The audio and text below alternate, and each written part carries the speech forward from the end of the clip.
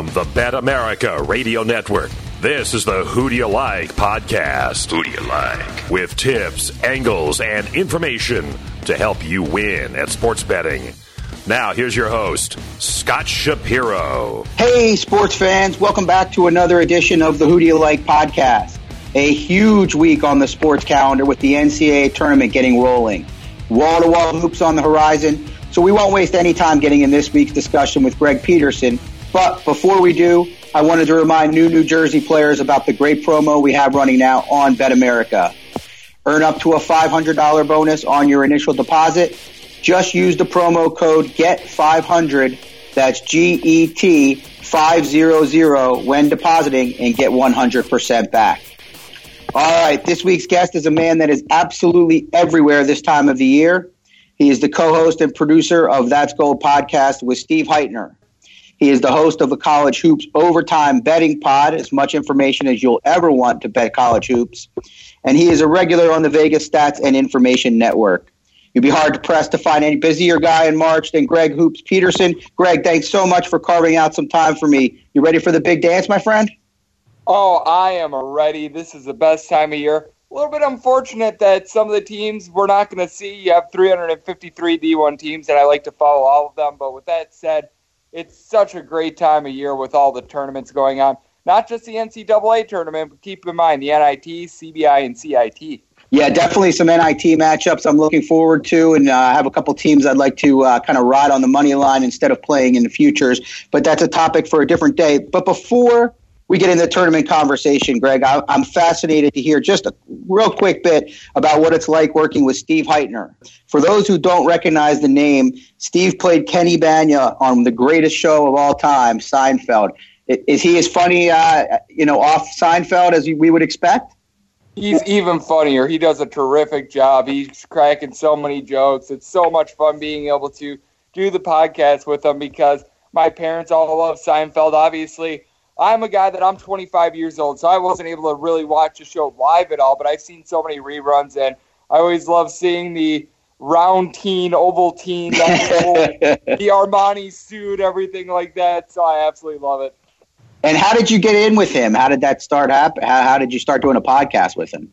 I was working over at the Vegas Stats and Information Network, and the people over at the podcast company that I work for right now got a tip that, hey, I was doing some great work. They came to me and they said, how would you like to do a podcast with the guy that played Kenny Banya on Seinfeld? And I was just like, I would absolutely love it. They said, you know what, we'll give you a little bit of on-air time as well. And I'm always someone that I like to get my name out there. You know me. I'm not shy about giving my analysis on games and everything like that. And it was all just meant to be. And now I still do work with the Vegas Stats and Information Network, and I'm able to balance both. So I'm very happy about it. That's awesome. Yeah, you're doing great work on all the pods you're doing. I like to catch them as much as possible, and I definitely hear you on VSiN a lot. Definitely a guy worth listening to, especially over the next couple weeks as you are getting into the tournament more and more. All right, Greg, let's dive in. We're going to go through just a couple of the more intriguing matchups in each region, and then I'll get a pick from you for that region overall. We'll start with the East. 12:15 Eastern time on Thursday. The tourney commences in Des Moines, Iowa, with Louisville and Minnesota. Louisville currently a 5.5-point favorite. Obviously an interesting narrative here with Richard Pitino taking on his father's old team. How do you see this one shaping out? I do think that Louisville is going to be able to get the win in this one. For the older Pitino, is obviously not coaching there anymore, but Minnesota just a wildly inconsistent team from three-point range. We've seen Gabe Kalsher shoot right around 40% for the year, and Amir Coffey stepped up in the Big Ten tournament. But with that said, what I really like about Louisville is Jordan Nwora. Guy averages 17.5 points, a little bit over 8 rebounds, does a good job shooting from three. And then Minnesota actually has a top rebounder in this entire NCAA tournament in Jordan Murphy. Does a good job of being able to haul in rebounds for this team. But I just feel like Louisville does a better job with regards to their backcourt, and they're going to be able to roll in this one. Yeah, it makes some sense to me. I had a little bit of a struggle with this one. Louisville takes a lot of threes, don't always make a lot. You don't know what you're going to get, unfortunately, out of Coffey. I think when he's on his game, Minnesota is a much better team, obviously, but he's been a little bit up and down. He did play pretty well in the Big Ten tournament, 21 versus Purdue on Friday, 22 versus Penn State on Thursday. A little bit concerned with Louisville's inability to close games, and they kind of struggled down the stretch. Their only 2 wins since February 20th were against Notre Dame. But I think Louisville probably advances, but I would be more willing to take the points in this one. Greg, LSU and Louisville, another early starting game on Thursday. An interesting game, obviously, LSU with the off-the-court issues with Will Wade. They're a 7-point favorite against the Yale team that's not your typical Ivy League-type team, play with a much higher pace than what we're accustomed to seeing. Who do you like in this spot? I do think that Yale getting the points in regards to the point spread is very interesting because you do have a guy in Oni that is probably going to be playing at the next level. And then I do like the fact that Blake Reynolds averages 11 points, 5 rebounds. He's a versatile big man that shoots over 40% from 3. But I do think that the overall size of LSU is going to win out because you've got 4 guys with size that are able to do things. Naz Reid and Darius Days are both stretch players that are able to shoot threes, and Naz Reid is actually 7 feet tall, and he's able to do so. Gavel Bigby Williams is more of your traditional big man that's able to give this team blocks. And then Emmett Williams does a good job of being able to give this team rebounds. And I think that having Javonte Smart back in the lineup is going to allow LSU to win this game by right around 6 to 7 points. So you say take the points, but pick LSU outright in your pools and whatnot. My thing with LSU is if a team can keep them off the offensive glass, they're obviously going to benefit from that. Yale pretty good at doing so, although obviously not with guys like Reed and Bigby Williams. LSU struggles with turnovers. Yale not a team to force many. Yale lost their only 3 games to top 80 teams, but they were all on the road. Does that concern you at all in a situation like this, or are you more looking at the way they played towards the end of the year? It's a little bit concerning because you obviously want to see how a team does in step-up games, but with that said, Yale is a team that was a long time ago for them, and we have seen the Bulldogs be able to win some games in the NCAA tournament, most notably a couple years ago when they had Makai Mason, when they were able to pull off that 12-5 upset on Baylor. Yes, sir. Very, very good points there. All right, overall thoughts on the East region. Obviously, Duke the heavy favorite, Michigan State the clear second choice. If you like anybody else to win this in terms of a futures wager, you are sitting pretty, all of them a very solid price. Do you see any way Duke doesn't come out of the East and cut the nets down in Washington, D.C.? I do think that it's actually going to be Michigan State. The big thing with Duke is they're the worst three-point shooting team in this entire field. They shoot in the 320s with regards to three-point shooting among the 353 D1 teams. And Zion Williamson, obviously a difference maker for this team. He is sensational, but Duke not very good at the free throw line. If they get into a close game, that's something to watch. I think Mick Ward is one of the few players in the country that can match up with Zion. And then at the point guard spot, you got Cassius Winston averaging over 7.5 assists per game, shoots over 40% from 3. You throw in there Matt McQuaid, another 40% three-point shooter, and Kenny Goins gives this Michigan State team some great stretchability. And with Duke, they don't have a lot of depth. If they get into foul trouble, which I think that Michigan State is going to be able to do a good job of being able to get to the line on them, it could really spell doomsday for this team. Yeah, I'm with you with Michigan State. I think they're one of the few teams in the nation that can match up physically with Duke. It would be great to see some of the big men of Michigan State up against Zion and crew.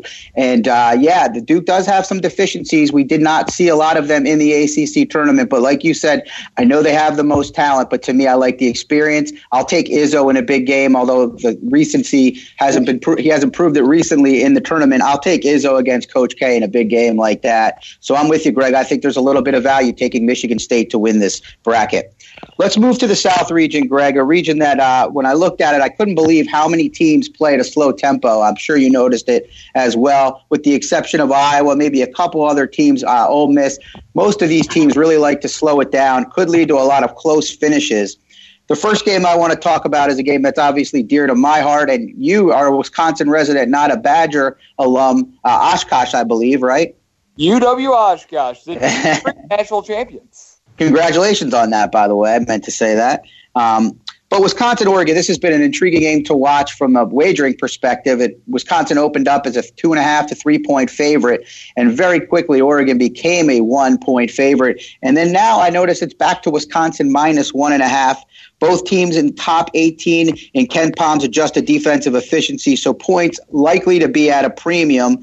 How do you see this one shaping up? Can the Badgers get through? I think that it's going to be very interesting to see how this one goes because, like you said, lowest total out there on the board, and my heart is torn because I used to work for the official radio station of the Oregon Ducks 2 years ago, and my sister is a UW-Madison alum as well, so I am very torn in regards to my allegiances, and truth be told, I work for a couple of people I have very vested interest in Oregon, to say the least.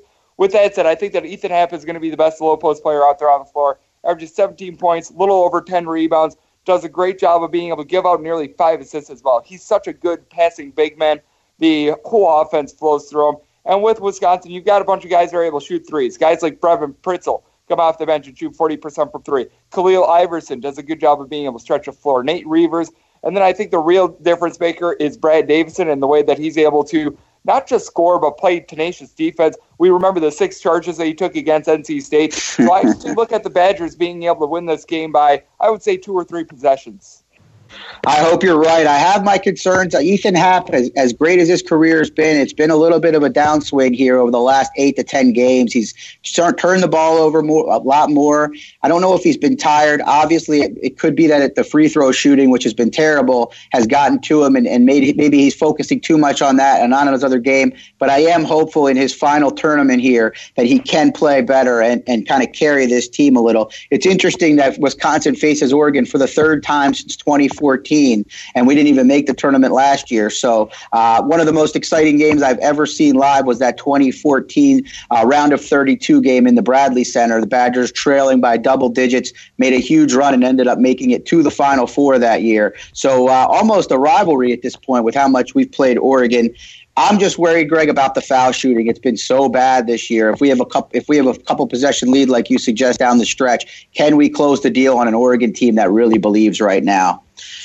Let's move to another game that I think might come down to the wire. A bigger point spread, 5 points. You got the defending champion Villanova Wildcats taking on St. Mary's. This is a 7:20 Eastern time start on Thursday night.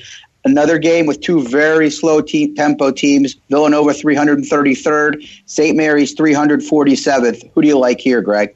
Yeah, this has the makings of a turtle race, though. Both these teams shoot quite well from 3. You've got Jordan Ford on one end for St. Mary's, averages over 20 points per game, shoots 40% from 3. And then you got 2 big men that shoot well from 3 as well for both sides. Malik Fitz for St. Mary's and Eric Pascal for Villanova. I think that the travel of St. Mary's is going to be tough. They have to go from the West Coast to play in Hartford, Connecticut, which that is just going to be a little bit of a tough one for them. I think that Villanova is going to have a very good home court advantage, I guess you could say, for what it's worth in regards to a neutral court. They're going to have the fans behind them in this one. I do look at Villanova being able to pull it off. Jay Wright, such a good coach, and Randy Bennett has done a fantastic job with St. Mary's as well. But I just feel like with all that experience of Villanova, they're going to be able to get by in this one, and I laid the points with the Wildcats. Good point on the home court. General question, how much do you look at that when it comes to these games? I mean, the travel, obviously, when you're traveling cross-country, teams like Villanova being just a few short hours away from Hartford. I grew up in the Philadelphia area. That's about maybe a 3-4 hour drive at the most. Is that something that you take into account, or is it a case-by-case basis? It is a case-by-case basis, and it's something that you have to consider in that Wisconsin versus Oregon game as well. That game is going to be played out in the state of California, I believe San Jose. Yep. What we both know is that the Wisconsin faithful, they travel very, very well, and you've got some of these fan bases that they travel spectacularly, like the Badgers do, and then you've got other fan bases where, not so much. So it's one of those things where you have to take it game by game. You just can't have a one-size-fits-all approach on this. Yeah, I totally agree based on my experiences both watching games and going to them. It was very interesting. One year under the Sweet 16, it was Wisconsin, Arizona, San Diego State, and Baylor. And we played Baylor in the first of those games. Most of the people out in Anaheim were Arizona or San Diego State related. Badgers, as you say, always represent a little. I'd say Baylor had maybe 50 people there. It was a very weird atmosphere, so it can create. So you're definitely right that some schools certainly travel better than others, Greg. Real quick on the Villanova thing, the one thing, I think this game's going to come down to the wire with the slow pace, but Phil Booth is one of the guys I most want to trust to have the ball in his hands at the end of the game. He showed it in the Big East tournament. He's not afraid to either make the big shot or also can drive and dish. Is a Phil Booth a guy that you look at as a guy you want to have the ball at the end of the game as well? Absolutely. This is a guy that stepped up in a national championship game a couple years ago and allowed Villanova to be able to win that game. So I do think that that's a very good point. And then you've got Colin Gillespie, who was able to make some contributions on that national title run last year. You've got Demir Cosby-Round, who's able to pull in some rebounds. He played a role on that team as well. So I just think that Villanova in general, with having so many guys that have been in these spots before, they're a team that I trust a little bit more than St. Mary's. We agree there. One last game in that region, Cincinnati and Iowa. Cincinnati maybe a little bit snubbed with the 7 seed, but they get to play in Columbus. They are 3.5-point favorites. They're looking to rebound after blowing a huge lead last year in the tournament to Nevada, if you remember that one. Mick Cronin, a coach that's had a lot of regular season success, won the conference tournament this year, hasn't had quite as much recent success in the tournament. Do you trust Cincinnati laying the points in this one against an Iowa team that struggled of late? We are on Cincinnati. Jaron Cumberland does a great job for this team, shoots over 40% from three. We saw him take over that game against Houston a couple days ago. He is sensational for them. And then Justin Jennifer out there in the backcourt also shoots 40% from three. And it just feels like with Iowa, we know this being guys from Wisconsin, they always play so well at the beginning of the year, and then they just crater. I don't know what it is. Perhaps it's Fran McCaffrey being a coach that just rides his guys way too hard, because you always see him screaming. He's always being like given the pouty baby look and having his face turn red and everything like that. I think it just wears on guys, because we see it every year with Iowa. They're in the top 25. Last couple weeks of the year, they just completely come back down to earth. They come into the NCAA tournament limping, and I just don't think that they're going to be able to cover this game against Cincinnati. Iowa just relies a little bit too much on their three-point shooting, and Cincinnati, a very good team with regards to their both offensive and defensive efficiency. They don't necessarily guard the arc well, but this Iowa team just looks very shaky at this point. They do. They do look shaky. You made a great point about Fran McCaffrey's squad. They look like they were a Sweet 16 team to me in the first half of February. They beat Michigan by 15, beat Indiana in assembly by 5, beat Northwestern, and beat Rutgers on the road. And then things just started to go poorly. Fran lost his mind a little. And the biggest concern for me is Iowa, not a very good team on the defensive board. Cincinnati, a great offensive rebounding team. They're very likely to get a lot of second chance opportunities. My only concern is what you mentioned, Greg. Iowa's ability to knock down the three, especially Jordan Bohannon. And Cincinnati, like you said, does not guard behind the arc very well. So I think it brings a little bit of a possibility of an upset. I have to lean Cincy. All right, South Region, Greg, like Duke, a heavy favorite in here. Is Virginia going to get over the hump and Tony Bennett going to get to the Final Four, or do you see it another way?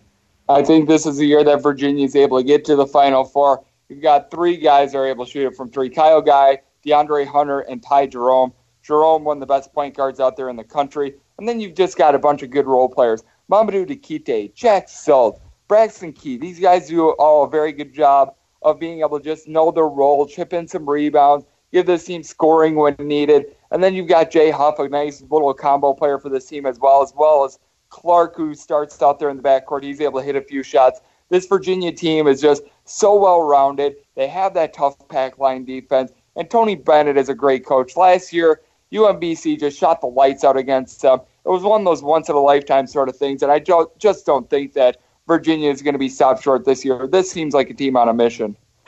I totally agree with you that we're 2 for 2 here. I've been on Virginia for a couple months. I thought there was a little bit of value in the futures market for them to win it all based on that loss to Maryland, Baltimore County all year.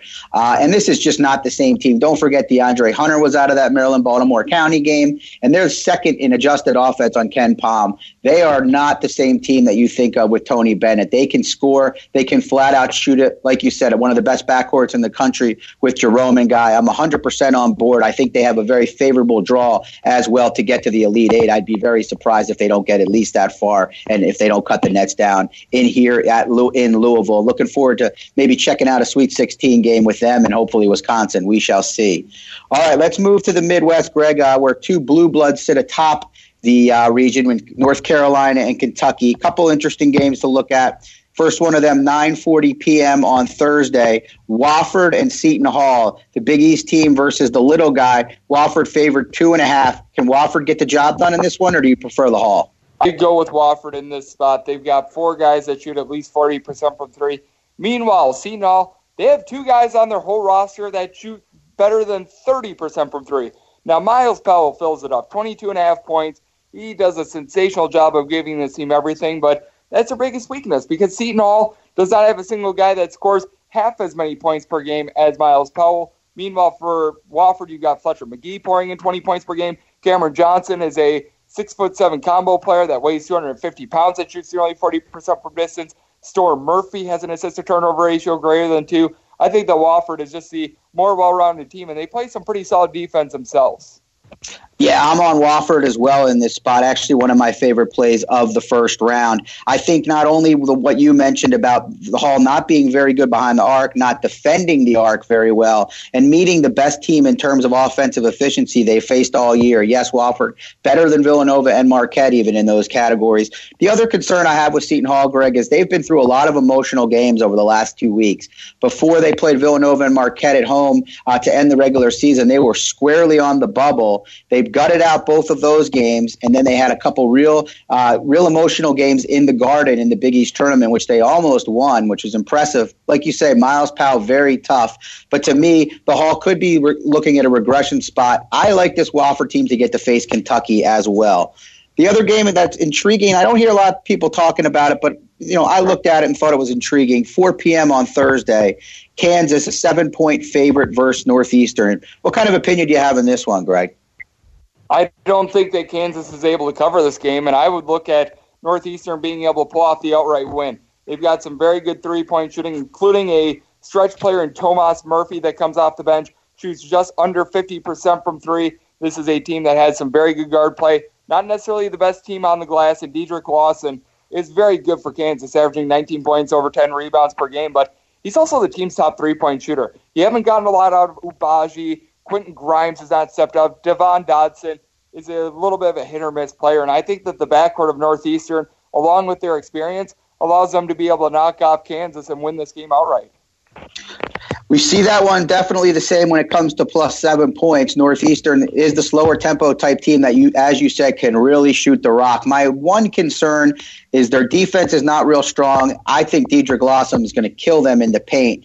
But if Northeastern can knock down enough shots from the outside, they certainly are a live dog in this one. So I'm with you. Kansas has that unfair advantage if they were able to win the first 2 games to be able to play in Kansas City versus North Carolina. Do you think if they somehow get through these games, which I know you're not predicting them to, that they'll be a live dog to beat North Carolina basically at a de facto home game, or will North Carolina just be way too much? I think that North Carolina is just going to be too much. This is a team that is one of the top in the country when it comes to rebound rate. You've got Kobe White, who's really stepped up towards the back half of the year. Cameron Johnson shoots 45% from three. And then you've got Brandon Robinson coming off the bench and giving the team some good contributions as well. So I do think that North Carolina is going to be able to advance no matter who they're playing. Yeah, I definitely think so as well. Cameron Johnson, one of the most improved players in the country. I didn't think quite as much. I mean, he obviously was a knockdown shooter, but he's really been awesome this year. I couldn't have been more impressed with how he's moved his game forward. They're absolutely loaded. All right, Greg, last region, the West region. Oh, I'm sorry. Let's get a final pick. Is North Carolina your pick to come out of the Midwest? I actually like Kentucky here. I think that the Wildcats, with Tyler Hero doing all that he does at the free throw line, 94%, second best free throw shooter out there in all of college basketball among qualified players. And then you got the likes of Reed Travis and company down low. This will set up a really elite 8 matchup, by the way, for lack of a better term, because both these teams played in the Elite 8 a couple years ago. We all remember the shot that Luke May hit to sink the hopes of Kentucky. Yep. I think Kentucky's able to get revenge in this spot. Yeah, that would be a great matchup. I would be curious. I would be curious if Wofford wins like we expect. I think it would be real interesting. Obviously, Kentucky might be too much for them physically, but I would be neat to see a Wofford-Kentucky game. And then that Houston team that Kentucky would have to face also, they don't have quite the size that Kentucky has, but they have some heart, and they're as good as – they do a lot of things as well as anyone in the country. So I think Kentucky has a relatively tough road, as does North Carolina. The Midwest is pretty stacked. All right, let's move to the West, Greg, the final region. The game that I think maybe is considered the most highly prolific game, at least in terms of stars, in the first round, 4:30 p.m. on Thursday. The Marquette versus Murray State. Marquette -4. Ja Morant versus Marcus Howard. You have a red-hot Murray State team coming in versus a Marquette team that started out the year 23-4 but lost 5 of 6. The only win, that dominating performance against St. John's in the Big East tournament. How do you see this one? I actually think that Murray State's going to be able to win this game outright. They rank in the top 10 teams in the country with regards to 2-point shooting percentage. They're also one of the better teams in being able to guard the three-point arc as well. You mentioned Ja Morant. He gets loose with the ball. He averages over 5 turnovers per game, but he's the first player I can remember putting up 20 and 10 in that Ohio Valley Conference like ever. He has been absolutely sensational for this team. And then Marcus Howard, we saw him hampered by a little bit of an injury out there in the Big East tournament. I think that could spell doomsday. Marquette, a much improved team on defense. But for Murray State, you also have a good secondary guard option in Shaq Buchanan, who averages 14 points per game as well. I think Murray State pulls off the 12-5 upset. Yeah, I struggle with this one. I'm still kind of fighting which side I prefer here. Probably will avoid it at the windows, if you will. My concern, though, with Marquette, especially with the Hauser brothers, but their team as a whole, they have been really loose with the ball down the stretch, Greg. It's really, you would think that coming off games with so many turnovers, they would be a little more cognizant of it. But at this point, it just seems to be who they are. Marquette, obviously, amongst the best three-point shooting teams in the country. To me, it's going to come down to who can prevent the turnovers and who can force them. The team that has less turnovers at the end of the day is the team I think can come out on top in this one. Another interesting game, Greg, 2 p.m. on Thursday is Florida State versus Vermont, a game where I hear a lot of people on Vermont, especially plus the points. They get to play in Hartford, a home court advantage, if you will, sort of like we talked about with Villanova, maybe even more so being in New England. Do you think Vermont can play with Florida State, or will the athleticism of Florida State be too much? This just seems like a classic game in which Florida State is going to be able to win outright. They've got so much good size out there guarding the perimeter. Terrence Mann, guy that shoots over 40% from three. Trent Forrest has an assist-to-turnover ratio of 2, and he also generates 2 steals per game. I think that Vermont can be able to hang within single digits. They've got a guy in Anthony Lamb that pours in 21 points per game, good stretch player, and they've got a trio of brothers in the Duncans that all do a little bit of different things for Vermont. You've got one guy that scores, another guy that does a good job of being able to run the offense. This is a good team that really doesn't hurt itself with turnovers. So I do think that Vermont hangs in there, but I think that in the end, Florida State's going to be able to get like a 6 to 7 point win. Okay, so Vermont plus the points, Florida State outright, and in pools and such. One thing that I think is worth noting, Vermont, a very, very good free throw shooting team, which should be helpful since we know the Seminoles do like to put their opponent on the line more than the average team. Vermont played a couple of games against top-tier teams. They played Kansas and Allen Fieldhouse. They lost 84-68 that day, but I'm pretty forgiving. Kansas did go 12 for 19 from three-point land that game. That's somewhat of an outlier, obviously. They also won on the boards 38-28, a concern that Vermont might be dominated on the glass by Florida State. And then they came to Louisville here at the Yum Center and lost 86-78. And Louisville shot well from three that land and also got to the line 33 times. I think Vermont can hang in there, but like you said, Florida State likely to pull this one off. One more game in the West that's very intriguing to me, 9:57 p.m. on Thursday, Syracuse and Baylor. You have the Boeheim 2-3 zone, and then you have a unique Scott Drew defense, sometimes throwing the 1-3-1 out. Who do you like in this one, Greg? I think that this is going to be an interesting one because you do mention the zone, but with that said, I do have to ride with Syracuse over Baylor in this spot. Baylor has just been a little bit of a banged-up bunch, and then you take a look at Syracuse. You do have that zone defense. I think that Tyus Battle is probably going to be back in this game, even if he's not. We saw Syracuse be able to knock off Pittsburgh in the ACC tournament. They lost and essentially pushed on the closing line against Duke without him as well, and they do have a couple other scores like Elijah Hughes and company. So I do think that Syracuse is going to be able to win, especially with Baylor having Mekhi Mason and King McClure just being banged up, and it's a reason why they lost 4 straight games to end Big 12 play. Yeah, they did struggle down the stretch. The one thing I'm concerned about with Syracuse versus Baylor in this matchup is the Orangemen's ability to keep Baylor off the offensive boards. Baylor's second in the nation in offensive rebounding, and Cuse with that zone ranks towards the bottom in keeping its opposition off the offensive boards.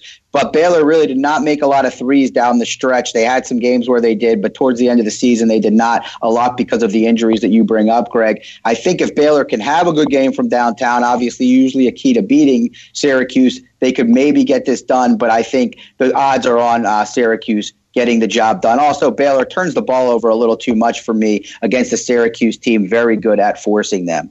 All right, the West to me was one of the trickier brackets to pick and where I came up with one of my I guess, highest seed to come out of it. Are you on the Zags, or do you feel like someone can upset them and get to the Final Four? I think that Gonzaga is going to be facing off against Florida State in the Sweet 16, and that'd be a big revenge game for Gonzaga because we all remember they had that game in which Killian Tilly was ruled out at the last minute. They wind up losing in the Sweet 16. I think Gonzaga is going to be able to get by. They're going to be able to get to the Final Four. God, like what Brandon Clark does down low for this team, along with Rui Hachimura. Hachimura is such a good stretch player. Josh Perkins, a guy that started in a national championship a couple years ago. And Zach Norvell Jr., a deadly shooter. I think Gonzaga has all the goods to be able to get to the Final Four. Now, are you at all concerned against the potential matchup against Michigan or Texas Tech? Kind of not exactly the styles of St. Mary's, obviously, but teams that play at a slower tempo, likely to make the Bulldogs play that 40 minutes of half-court basketball, which they did not seem too excited to do in that West Coast game, West Coast Conference Tournament Championship. Or was that an outlier, the Zags missing all those threes and kind of getting out of their game and maybe not all in on it for whatever reason? It's a little bit of an outlier. I will say I'm more concerned about Texas Tech. I just don't see it from Michigan right now. They've lost 3 times at Michigan State, as we saw, and they just don't have great guard play. So I do think that Texas Tech is going to be the harder matchup because Texas Tech, number 1 in defensive efficiency, Gonzaga, number 1 in offensive efficiency. But I still think that Gonzaga, with all that they have down low, would be able to win that game against Texas Tech. I just don't see how Tariq Owens matches up with Brandon Clark. No, it's definitely a solid concern. I am going to roll with Texas Tech as my Final Four team for basically the reason I said I think that Gonzaga, if they're forced to play a 40-minute game, are a much different team. If they can get out and run, they're as good as anybody other than maybe North Carolina. But to me, Texas Tech should be able to slow them down. And you just got to love Jarrett Culver at the end of games, much like I spoke of Phil Booth, obviously a lot of other players in the country that we didn't mention. But Jarrett Culver, to me, a guy I want to have the ball in a close game at the end, even against a team as good as Gonzaga. All right, Greg, so Final Four teams, you have Gonzaga, Michigan State, Virginia, and Kentucky. How do you see that shaping up when we get to Minneapolis? I think that we're going to be able to get a Virginia versus Gonzaga national championship. I know it's a little bit chalky, but I think that this Virginia team is on a mission after having that sour taste in their mouth, losing to Maryland, Baltimore County last year. And I think that Gonzaga has the most sheer talent of any team in the country with Killian Tilly back, a guy that averaged 12.9 points and shot 48% from 3 as a 6'10" stretch player. I think that gives Gonzaga very much all the pieces that they need to be able to win a very tough game in the Final Four, and I think that it sets up for one of the best title matches you could ever hope for with 2 1 seeds. And who would you like in a Virginia-Gonzaga matchup? Obviously, a contrast of styles. I told myself last year I would never pick Virginia to win the national. And here I am impressed by Virginia, and I'm taking them to win the whole thing. I think that their trio out there in the backcourt, and just the way that they've got all their guys firing on all cylinders and all playing their roles so well, I think that Virginia is able to get it done. And Tony Bennett, just a heck of a coach. He really is, and I'm pulling for all wagers and pools and predictions aside. Tony Bennett, obviously a Wisconsin guy as well, for both of us, a little bit of a sentimental story if he could win it. But he's a guy that's getting unfair criticism, in my opinion. Obviously, you don't win in the tournament, you're going to get it. We saw it happen, though, with Jay Wright before he won it. I saw it with Bo Ryan a number of years. You know, you can't win in the tournament until you do, is the way I've kind of seen it. And I think Tony Bennett is due to have his day. I think they definitely get to the Final Four. And they get that matchup against North Carolina. To me, that's been a very positive matchup for Virginia. Even though North Carolina might have more talent and I might like them against other teams better, I think Virginia can get the best of them. So I also have Virginia winning it all this year, which is, like you said, very, very surprising. So it looks like we agreed on a lot here, Greg, but most importantly, it's been an absolute pleasure having you on, and I know you get real busy this time of year, and you're doing a great job. I wish you the best of luck over the next couple of weeks. Real quick, any NIT prediction for champion? NIT is going to be a little bit tougher to predict. I would say look at more of the long shot teams, just because we've seen in the past couple of years that the teams that are seeded 1, 2, 3, they often have a lot of guys that are sitting out. The motivation isn't there. We saw Penn State win the NIT as a 4 seed last year. I remember Georgia Tech versus TCU. Those were a pair of teams seeded 4 seed or lower. So I would look at the underdogs in this tournament. I don't really have futures on any specific teams. I'm playing this thing game by game, but I am very much looking at underdogs in this tournament. Yeah, very fair. I'm looking at Xavier. Do you think Xavier has a shot? I feel like they're a team that took a little while to get it going this year with a couple grad transfers coming in, losing so much talent, and obviously losing Chris Mack. But I think they have some of the best talent in this, and they really started to play a lot better. Do you give them a look? I certainly do. They are a team that's ascending, and they've got great low post play as well with guys like Zach Hankins and Najee Marshall and company. So it is something that I do look at. I think Xavier, to your point, can make a pretty good run. All right, Greg. Well, once again, thank you so much for joining me. I wish you all the best, and hopefully we can have you back sometime during baseball season. Thanks to everyone for joining us this week on the Who Do You Like podcast. We'll be back next week with longtime Las Vegas handicapper and host of the Las Vegas Sports Line on ESPN in Vegas, Dave Koken. Until then, good luck in the tourney. Have a blast. This has been the Who Do You Like podcast. For more information and to place your bets, go to betamerica.com.